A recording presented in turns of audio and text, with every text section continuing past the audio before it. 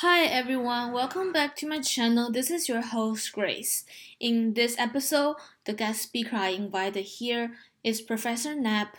She will introduce her advice and opinion regarding about our topic, which is how to be successful at college and beyond. So, first of all, Professor Knapp, could you briefly introduce yourself to my audience, please? Sure. My name is Jessica Knapp. I am a professor at Seattle University, and I have a PhD in communication. I adjunct teach one class a quarter at Seattle University, either strategic communication or strategic communication campaigns or strategic communication writing. And with the rest of my time, I do strategic communication consulting for healthcare organizations. So I do strategy consulting for them and a lot of writing. So I end up writing website copy, newsletters, marketing emails, stuff like that. Thank you.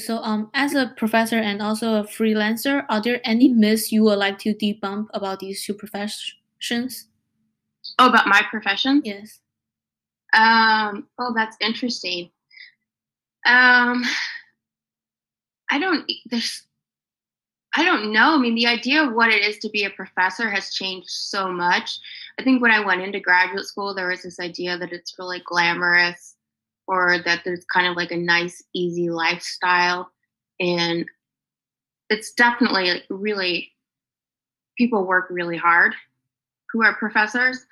And there's not always a lot of teaching. So sometimes people spend like 25% or 50% of their time teaching and the rest of the time researching. And those people work really, really hard on their research. That's not me though. I spend, like 25% of my time on my teaching and the rest of my time doing writing and marketing. So I think maybe there's one myth that it's an easy way to have a career. I think, are there other myths about it? I don't know. And then I think with freelance work and freelance writing specifically, most of the ideas people have in their head are correct. They're just kind of incomplete. So people think that I have a lot of freedom in my schedule, which I do, right? So I do get to, pre-pandemic, I could go to a midday yoga class, which I really like to do, right? But that also means that I would end up working until 7 or 8 p.m. to make up for that time. Or it's pretty easy for me if my sister and her kids visit from Portland. It's pretty easy for me to schedule things so I can take a Tuesday off, but then I'm going to end up working the next weekend. So I do have that kind of flexibility, but I pay my own benefits. I don't have an employer helping me with a retirement account. So people tend to think about the good sides of being a freelancer and they forget about, or they don't think about the downsides of being a freelancer. Okay, thank you. So, what advice would you give to someone wanting to pursue a career similar to yours, specifically what they can start preparing during their undergraduate year, whether it's a professor, teacher, or freelancer? Yeah, so I think either of these careers, I think it's something you should only go into if you're really passionate about what you want to do and if you're someone who's really self-directed, because I don't, go into an office and have somebody tell me these are the 3 things you need to do today, or these are the tasks you have for the week. And especially with my freelance work, I go find clients, and all of the money I make is money that I bring in. So you have to be really good at doing things yourself without having someone tell you what to do. And you have to get really good at promoting yourself. So I would say, know if there's something that you're really passionate about. Like for me, it's helping people improve communication in healthcare. But also, I have known since the time I was really little that I liked writing and I wanted to do something with writing. Yeah. So I think a lot of people who go into freelance have a skill like writing or design, or they're really into making websites or something like that they really want to pursue. And they're just really hyper focused on that one thing. So if you feel like you're that kind of a person, freelance might be really good for you. So I think it may be a good field for you if that's something that you feel about yourself and that resonates with you. And the things that would have helped me if I had known before I got into freelance was if I had been more aware of how to negotiate and how to network more effectively. So I would start learning those skills if you are thinking about going into freelancing. Yeah, sounds like you have to be good at writing and communicating effectively for being a freelancer because you have to deal with like different clients with different backgrounds. So how can one improve their social skills to be able to communicate effectively as well as like how to improve their writing skill other than read more and write more? Yeah, that's a great question. I think a lot of it is just practice, right? So, I mean, there's two questions there, right? Improving your writing skills and improving your social skills. Mm-hmm. So, improving your writing skills, I would say practice, and I would say read the kind of writing that you want to do. So, if you want your website writing to be better, or if you want to write better emails, you don't need to go read Moby Dick or a really big fancy novel. Read other people's emails that you like. So find somebody who you email with regularly who's really good at writing emails and read their emails and notice what they do. Like notice how they address people and how they sign off and what they say in their emails that makes them sound friendly but also professional. So read the kind of writing that you like and that you want to do and try to emulate that. And when you start a new skill, you might come really close to copying other people. And I would say give yourself some compassion for that because that's kind of part of learning a new skill. And then eventually you'll notice that you're doing more and more of your own kind of writing. Thank you. Yeah. And then in terms of actually social skills, so one of my favorite pieces of research in the communication field, I wish I could remember who did this or where the study comes from, but it tells us that it only takes about 2 months of concerted effort to get more comfortable and improve your communication skills. Mm-hmm. So if you really think about it and work at it for even just a couple of months, you can get better at your communication skills. So even if you try to get more comfortable talking to people, and for me, the best networking is when I can talk to somebody face to face or even on Zoom like this. So I really try to connect with people. Like I have during the pandemic, I've had a few times where I like gone on walks outside with people if the weather's okay, or like a Zoom conversation like we're doing here and things like that. If you have to do it over email, that's okay. But I think it really works best if you can chat with people and just practice. And after the interaction, don't beat yourself up, but think about like what went well, what could have gone better, and really focus on, like, if you're an entrepreneur, you're really going to have to embrace the idea of failing forward, which is, just the idea that, okay, that didn't go as well as it could have. And instead of beating yourself up about it not going well, think about what can I learn from that so that whatever went wrong in that encounter doesn't go wrong the next time this comes up. Well, thank you. So, do you have any advice you would like to share to the general student population at SU regarding how to succeed academically, such as how to better adapt to the higher academic standard? I hear. I think, yeah, that's a big question.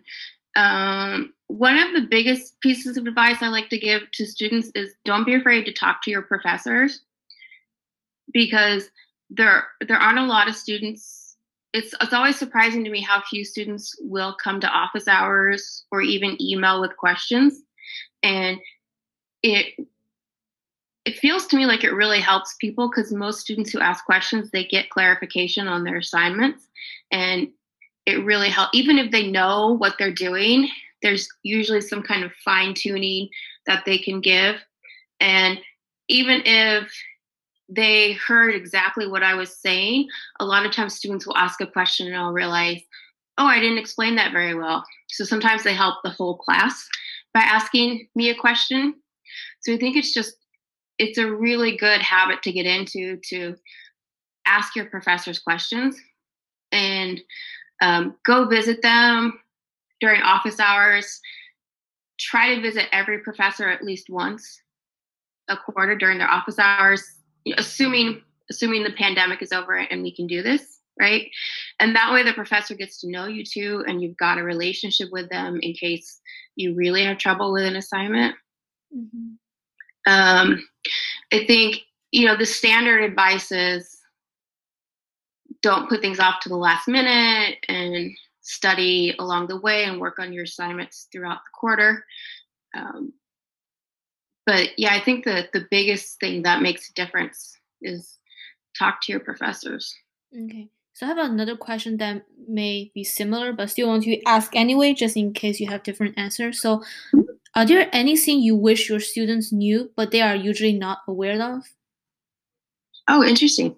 There isn't something that like is on the tip of my tongue, but I I feel like myself and any professor I can think of in communication is like really rooting for them and wants them to succeed, right? And then, oh, I can think of something. Like I like all my students, and I don't know if people know that or, um, I think sometimes like because maybe I have to give them the grade that they don't want, or um, they're having a bad day or something like that, right? Like, I don't know if this happens to everybody, but when I am teaching, like, I get this feeling of affection for all of my students. And I think even the ones who feel, for whatever reason, that I don't like them because there's been some kind of tension in the room or something has happened, right? Or I've had to have a difficult conversation with them. Like, I have a real feeling of affection for all of my students, and I am really rooting for all of them. And I think most people who teach have that kind of an attitude toward it. So I think it might help people if they knew that, a lot of people in teaching are really rooting for them. That's really good to know. Yeah. Yeah. So you are Good. a professor right now. You have also been a student before. So Mm-hmm. I'm curious to know, what is the biggest challenge you have met during your educational career, and how did you overcome it, and what did you learn from it? Okay. Boy, I've had a long academic career because I went all the way through and got my PhD. So I've had a lot of challenges. One that sticks out is one of my statistics classes in graduate school. I failed the class, and this is in graduate school, right? So there's no room to not make the requirements. So I didn't, when it first happened, I didn't know if that meant like I just failed out of my doctoral program or what happened, but I just got to a level of statistics where I didn't understand it and it just didn't compute in my brain. And so I took a couple of advanced statistics classes, but I got to a certain point with advanced statistics where it didn't work for me anymore. And I didn't even know what questions to ask. So I remember real distinctly sitting in the class, and the professor may as well have been speaking another language for all I could have understood.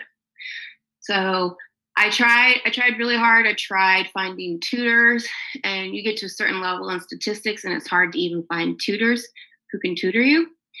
And I spent a certain number of hours on the homework. I tried finding tutorials online.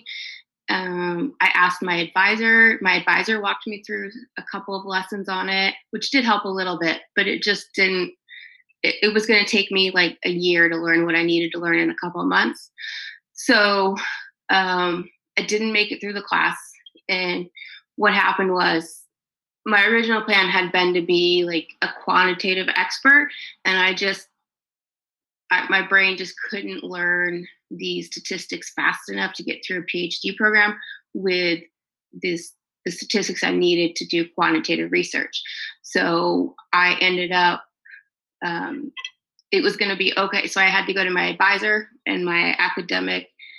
There's a director of every graduate program. So I went to the director of the program, and it ended up it was going to be okay for me to fail one class. And I ended up taking a couple of advanced qualitative methods classes and changing my research to be mixed methods. So I did some quantitative and some qualitative. So I had to like kind of revamp myself. But I remember it was really stressful and really hard because I had to completely like rethink who I thought I was as a researcher. And also for a while I thought, oh my gosh, maybe this means I'm out of my whole program. But I am now grateful for it because it gives me more empathy for students I have who are really struggling, because I know what it feels like to be in a class and just have no idea what's happening and be completely lost. Wow, yeah. That sounds really hard because I'm also not really good at math, so I can definitely feel you. Yeah. So I'm just curious, so are you only, because I saw in graduate school you are not required to take classes that's not related to your major. So why do you need to take statistics class? Is it because you need it for your research paper?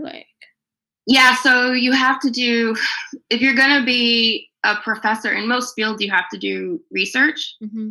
And so in my field, in interpersonal communication, you have to decide if you want to do quantitative or qualitative research, because you're going to do actual studies with people in them.